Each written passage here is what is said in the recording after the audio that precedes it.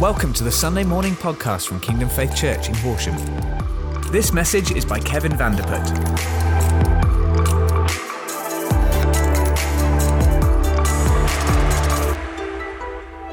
If you don't know me, my name is Kevin. My wife Sharon and I, we lead the congregation down in Burgess Hill. So we got a bit of flavors from everywhere today. Anna's here from Crawley, I'm here from Burgess Hill, and all of you guys are here from Horsham. And everyone watching, you're there from everywhere. So we're glad you're here with us. So glad to be here. If you don't know, we've been in a series in the past few weeks called The King is Coming. Look at that, beautiful on the screen. The King is coming. And today is actually our last week in that series. Over the past few weeks, we've looked at different aspects of the King is coming. The first week, we called it Look Up. And we looked at how the king that came was different from any other king, if you remember that. He was different from any other king, and he did not only come, but he will come again. And he's preparing us, his bride, his church, for that moment when he returns. And last week, we looked at the King coming, and we called it, The King is Coming, Look In. And Pastor Jonathan from our Worthing congregation gave this great message about how much we need to make room in the inns of our lives, in our hearts, for that King, for him to use us. And today, we want to put all of that together, and today is called Look Out. We've looked up, we've looked in, now we want to look out. And we want to put everything that we've learned and direct it towards others today. Is that all right? Yeah. Yes, I've got a yes from people. We can move forward. Great. Everything that we've learned, we want to direct it towards others today. Have you ever heard this sentence? Good news travels fast. Have you ever heard that? Yes, we've heard it. I'm sure that sentence, that phrase has been used for many, many years, but actually, I don't think there's been a time where it's as true as today, right? News can spread so fast these days, right? There's social media, WhatsApp, text, email lists. I mean, who still uses emails? I don't know. At work, we still do. I never answer them. That's probably not so good, but it's another thing to do. I mean, with a few clicks, I can send a text to all my contacts in my phone. How mind-blowing is that? That's a way to spread news very fast. It's actually funny because the guys who know me on a more personal level than just being here this morning will know that I am terrible. Terrible at replying to messages. They will send me a text and I will actually see them in person a few days later before I answer the text. And it's very awkward because I have to say, hey mate, how you doing? Oh, I still owe you a text, don't I? But text messages are so complicated because they never seem to come at the right moment. Have you ever seen that? You in a conversation with someone? I digress. Good news travels fast as long as you don't rely on Kevin. You can, that's the point. That's the point. Also, realistically, I don't know what I would ever send to all my contacts at once, but we know it's a way to make news travel fast. And although they didn't have social media on the very first Christmas, or they didn't have email lists, WhatsApp, whatever, people started spreading good news. We see in Luke 2, chapter 2, verse 15 to 18, it says this. When the angels had left them and gone into heaven, the shepherds said to one another, let's go to Bethlehem and see this thing that has happened, which the Lord has told us about. So they hurried off and found Mary and Joseph and the baby who was lying in a manger. When they had seen him, they spread the word concerning what had been told to them about this child. And all who heard it were amazed at what the shepherds said to them. See, we see that the shepherds are going to this place and they hear the good news. They see the fulfillment of the promise. And then they are compelled, right? They can't hold it to themselves. And suddenly they're running everywhere. And they're like, we got to tell the good news. We got to spread this news that we've heard. The shepherds are those messengers that are telling people about the good news. Why would they keep that a secret? A Savior was born. The Messiah was in their midst. This wasn't good news or great news. It was amazing, fantastic, stupendous, awesome news. So of course they go and they run everywhere and they go tell the good news of the Savior being born. Why wouldn't they? So it begs the question, if this news is still true today, if we as believers believe that the King is still alive, still saves, if he's coming back for his children, for his church, then just like the shepherds, we might need to ask ourselves, who in our world needs to hear this good news, right? A few verses above the shepherds going to spread the news, we read in Luke 2 still. Verse 10 and 12, it says, "But the angel said to them, 'Do not be afraid. I'll bring you good news that will cause great joy for all the people. Today in the town of David, a Savior has been born to you. He is the Messiah, the Lord. This will be a sign to you. You will find a baby wrapped in cloths and lying in a manger.'" This news is good news. It says that it will cause great joy to all people. Jesus came to earth and laid down everything that he was. He came as a baby so that our lives would forever be transformed. Isn't that amazing? Anyone? Aren't you amazed by that? Isn't that good news? And as I said, the shepherds went and ran everywhere and they told everyone they could meet. They simply couldn't contain their amazement, their joy about it. And we've been mentioning over this series that the King is coming and he's coming for his bride, which is true, but not only. See, he's also coming to add to his bride, to add to the church. He wants as many to be part of the church when he comes back. Luke 19:10 says, "For the Son of Man came to seek and to save the lost." In John 10:10 it says, "The thief comes only to steal, kill, and destroy, but I have come that they may have life and have it to the full." Jesus wants to offer life and life in abundance to people, to the world. The King is coming where? Wherever the sheep have gone astray. Wherever the sheep have gone astray. I love the parable of the lost sheep. You see God's heart in it. His heart is so clear. He will leave the 99 to go after the one. The one is so important. He values every life. Everyone matters. He wants everyone to have eternal life. And we are the messengers. We are the messengers. The ones like the shepherds that are ready to tell anyone who will listen, your life can be transformed because a Savior was born. So who are those people that we are looking out to, that we want to reach out to? Because as we said, and I've made it clear, I hope you're there with me, this news isn't meant to be kept for ourselves.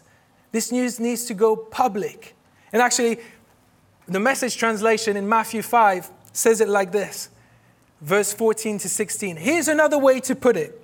You're here to be light, bringing out the God colors in the world. God is not a secret to be kept. We go in public with this, as public as a city on a hill. If I make you light bearers, you don't think I'm going to hide you under a bucket, do you? I'm putting you on a light stand. Now that I've put you there on a hilltop, on a light stand, shine, keep open house, be generous with your lives. By opening up to others, you'll prompt people to open up with God. This generous Father in heaven. Isn't that a wonderful verse?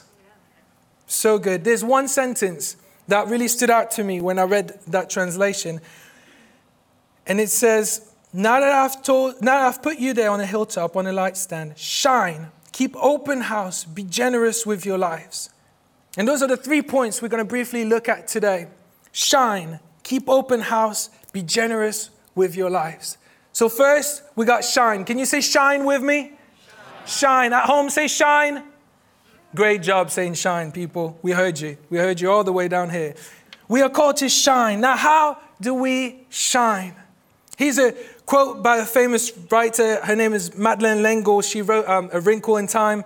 And she says about shining, she says, we draw people to Christ, not by loudly discrediting what they believe, by telling them how wrong they are or how right we are, but by showing them a light that is so lovely that they want with all their hearts to know the source of it.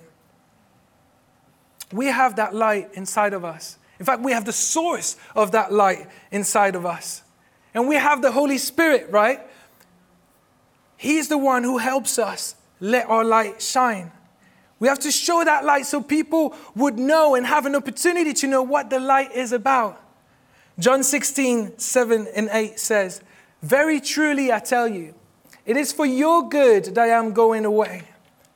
Unless I go away," that's Jesus speaking, "the advocate will not come to you. But if I go, I will send him to you. When he comes, he will prove the world to be in the wrong about sin, righteousness, and judgment."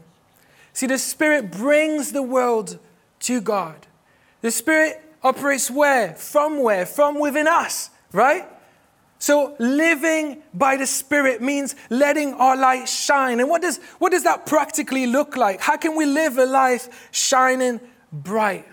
Well, shining means living with open arms. It means living our lives open to others, being real, being open, honest, being generous, encouraging, all those things that today might seem a bit countercultural. The truth is, our lives led by the Spirit, our lives lived as a light, are a counterculture. Where people are drowning in darkness, we overflow with light, we shine. Where people panic and fear, we are people of peace. Where people are angry and frustrated, we are a people of joy. And every aspect of our life can become a testimony to the light that is in us. As we let our light shine, it speaks to people. It impacts them and draws them to it. And we see the reference to this light is prevalent all throughout the Bible. Isaiah in chapter 9 verse 2 predicted the coming of our Savior, and he said, "The people walking in darkness have seen a great light. On those living in the land of deep darkness, a light has dawned." And of course, we know that at the time of the birth of Jesus, there was already a light shining there, right? It says in Matthew 2, "After they had heard the king, they went on their way, and the star they had seen when it rose went ahead of them until it stopped over the place where the child was. When they saw the star, they were overjoyed. On coming to the house, they saw the child with his mother Mary, and they bowed down and worshipped him. Then they opened their treasures and presented him with gifts of gold, frankincense, and myrrh." This light was shining over the birth of our Savior. The light was already there in the darkness. And Jesus said himself, "I am the light of the world." And as Christians, we are little Christ, right? That's what it means. So it's like we little lights shining wherever we are. So let's not hide that light this Christmas. Secondly, remember we had 3 points. First was shine. Secondly, the verse that we read prompts us to keep an open house. Can you say open house with me? Oh, come on, you got to give it some oomph a bit, like you believe it. Open house. Open house. All right, we're getting there. About point 3, I want you to scream, all right? Okay, cool. The verse prompts us to keep an open house. And we know as a church over time, God has really highlighted the importance of the home, of a house. Opening our homes, but also putting him at the center of our home life. And it's been interesting doing church in the home in Burgess Hill over the last few months, because we have hosts, and hosts open up their home for people to come in, and suddenly they have the service in the living room, and the living room is full of people worshiping and hearing the word and then praying for one another. And it's so beautiful to see that happen in someone's home. But more than all of that, opening our homes also means being ready to welcome those who don't know yet Jesus into our homes. People who do not yet know Jesus. Perhaps that looks like inviting your neighbor over to dinner, or having your kids' friends over at your house. What we need to remember is as we shine and we open our homes, people are impacted by that light. I remember as a teenager going through school, I was like, I don't know, all throughout my secondary school, I had this group of friends and we were quite tight. We would always hang out together, and we're still friends today. And actually, I was the only Christian in that group of friends. And somehow, the guys throughout the years would always end up at my house. And I found that interesting because some of the guys had bigger houses, bigger TVs, more games. But we always seem to end up mostly at mine. And I remember all of them saying at different points throughout the years, "We love coming here. We love coming here. There's something about your home. There's something about being at yours that's different. And even though they couldn't put words to it or pinpoint exactly what it was, having our homes open impacts people. There is something of the presence of God in that house that does something to people. They knew something was different. Opening our house means letting people into our lives, into who we are. Our lives are a window to a different way of living, and our homes reflect that. One of the parables that Jesus shared is called the Great Banquet. We found it in Luke 14. We're going to read it together if that's okay. I'll start from verse 15. It's going to come up on the screen. When one of those at the table with him heard this, he said to Jesus, "Blessed is the one who will eat at the feast in the kingdom of God." Jesus replied, "A certain man was preparing a great banquet and invited many guests. At the time of the banquet, he sent his servants to tell those who had been invited, 'Come, for everything is now ready.' But they all alike began to make excuses. The first said, 'I've just bought a field. I must go and see it. Please excuse me.' Another said, 'I've just bought 5 yoke of oxen, and I'm on my way to try them out. Please excuse me.' Still another one said, 'I just got married, so I can't come.' The servant came back and reported this to the master. Then the owner of the house became angry and ordered his servant, 'Go out quickly in the streets, alleys of the town. Bring the poor, the crippled, the blind, the lame.' 'Sir,' the servant said, 'what you ordered has been done, but there is still room.'" He must have had a big house. "There is still room." Then the master told his servant, "Go out to the roads and country lanes and compel them to come in, so that my house will be full. I tell you, not one of those who were invited will get a taste of my banquet."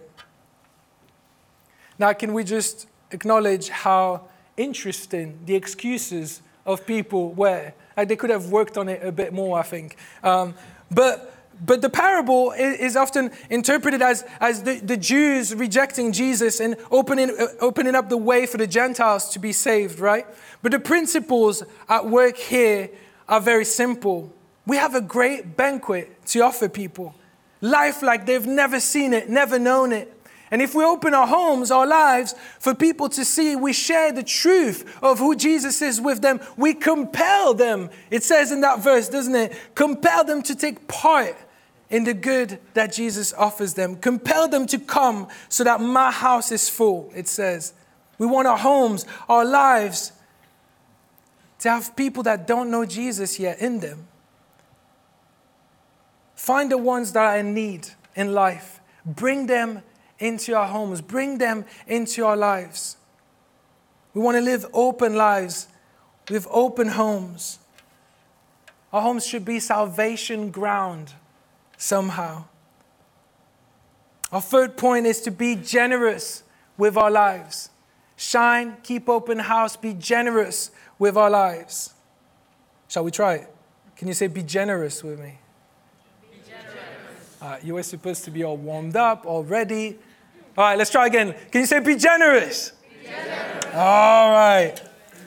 I've been reading this book. It's called Bless, and it's written by Ferguson something. And it talks about a strategy, if you'd like, or whatever you want to call it, about reaching the lives of those around us. And he's essentially saying exactly what that verse is saying. Let's be generous with the lives that we live. He shares this simple story to illustrate what he's talking about. And so I'm going to read from the book right now. It says, blessers versus converters. That was the subject line in the email I was sent. I didn't know who had sent it, but as I read the contents, I could see why he was so excited about his doctoral dissertation. This might be the first time I've ever used the terms excitement and doctoral dissertation in the same sentence.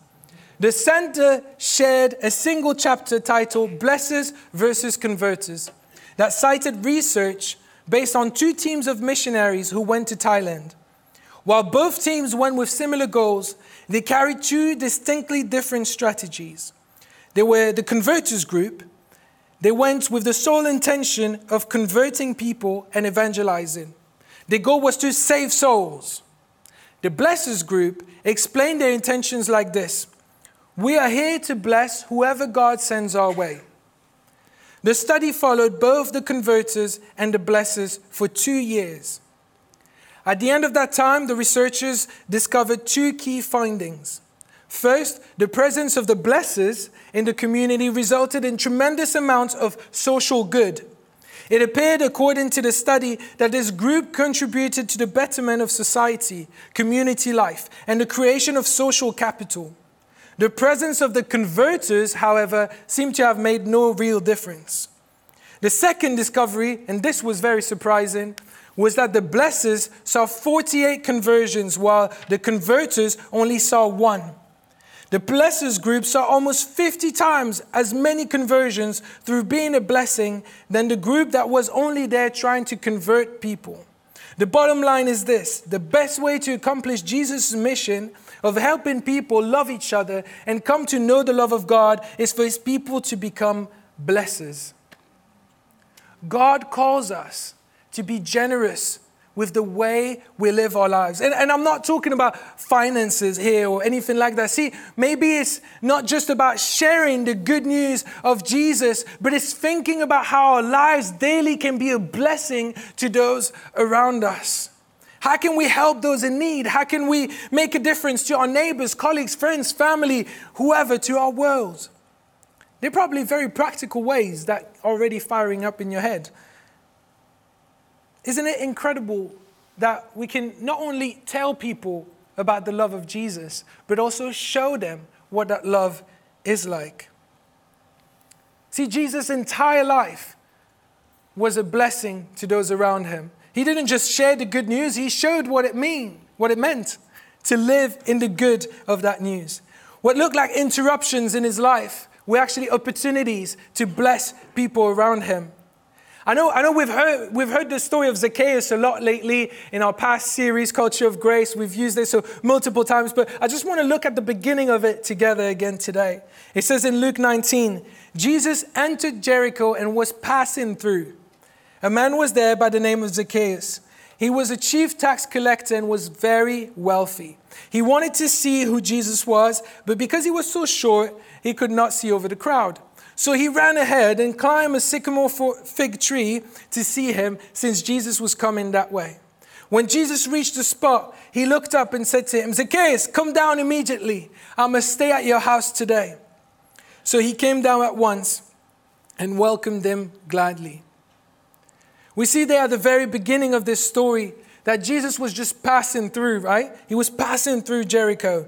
It says, Jesus entered Jericho and was passing through. A man there by the name of Zacchaeus, right? So he was just passing through. And to me, that suggests that he wasn't planning on staying there. He wasn't planning on making a stop in Jericho. He was just passing through on his way to somewhere else. But Jesus sees Zacchaeus and sees an opportunity to let his light shine, to be a blessing to a lost one. And it's actually at the end of that story of Zacchaeus that we see Jesus state clearly his mission. And we read that verse earlier. For the Son of Man came to seek and save the lost. We are called to save the lost. Christmas is all about a Savior. The King is coming is about salvation, hope, about transformation. It's about light shining in the darkness so that all could come to it.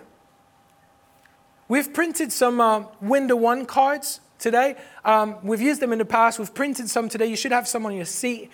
At home, if you're watching, they should have made their way to you. And if not, please email info@kingdomfaith.com, and I'm sure we can make a digital version appear in your email box or something.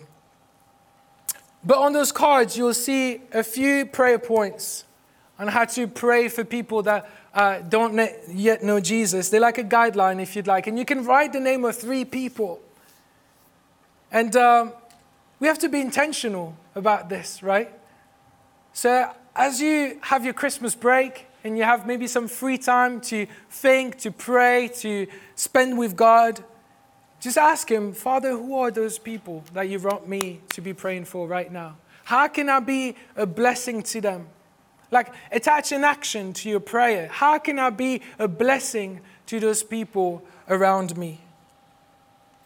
Because it all starts with prayer, right? Start sowing in prayer. Start sowing for those people in prayer.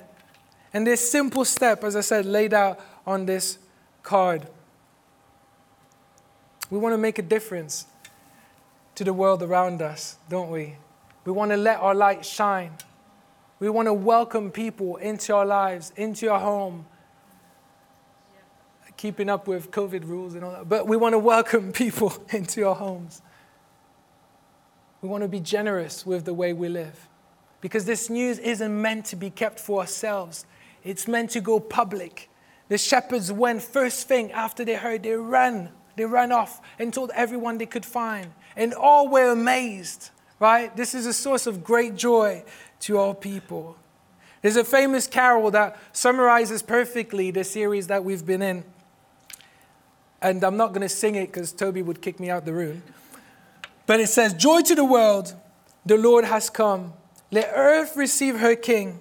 Let every heart prepare him room, and heaven and nature sing." Now those few sentences summarize perfectly what we've been doing. Joy to the world, the Lord has come. Let earth receive her King. What does that speak out? It's the lookout part, right? It's saying, hey, there is joy for the world. Your Lord has come. Let earth receive the King. It's an announcement to anyone who wants to hear. It's the lookout part. Then let every heart prepare him room. What does that speak of? It's the look in. You know, God, how much is there space for you in my heart, in my life? What do you want me to do? It's the look in part. And heaven and nature sing. Finally, we look up. We praise and worship God. Is this looking up part? That is what we are called to do. And before we finish this morning, I'd just like us to pray together. And as we pray, just be thinking about those people maybe that can go on your card. Be thinking about a way for your life to be generous in this Christmas season. To live your life openly. That it's not, just about the presents or the good food, although I love all of that. But this season is about a Savior that's come and that can still come today in everyone's life who would accept him. So let's pray together. Thank you, Jesus. Father, we just thank you for this good news that you brought to us. News of life that can be transformed. You bring hope. You bring hope to those who were lost. You brought hope to my life, Jesus. And I thank you for that. And Lord, I just pray as we go into this Christmas break that you would help us not just look at ourselves and how good our lives are, how celebrate with our families, etc., but also look out. Help us to look out, to turn our eyes towards all those around us. Father, just speak to us about how we can let our light shine. How our lives are a platform for you to be represented to others. Father, I just thank you for courage and boldness over your body, over this church.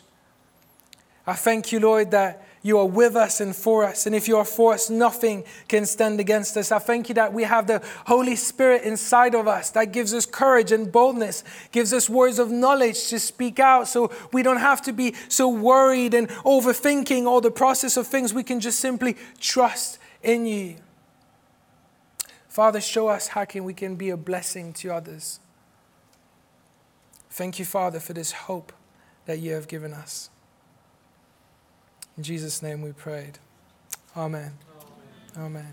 One last thing I want to leave with you. In this book I've been reading called Bless, the author says as he spends time with God every morning in his notebook, right before he finishes, he writes, how can I be a blessing today? And then simply waits for 2-3 minutes in silence and see if God drops a name, an action, go to a place. It might be anything, but he just waits. And the story he just shares on the back of simply doing that, it can be as simple, one of the story was as simple as him saying, hey, just text this person. And that led to a meeting, and then they had, the guy really needed to open up and needed help, and they could pray together. And so I encourage you to do the same, in your time with God, just be asking him at the end, whenever, at whatever moment feels right, hey God, how can I be a blessing to those around me today? Because every day, our lives can be a source of blessing to others. Amen? All right. Thank you for listening to this Kingdom Faith podcast. We trust it's been an encouragement to you. For more information and resources from Kingdom Faith and our other audio and video podcasts, please visit www.kingdomfaith.com.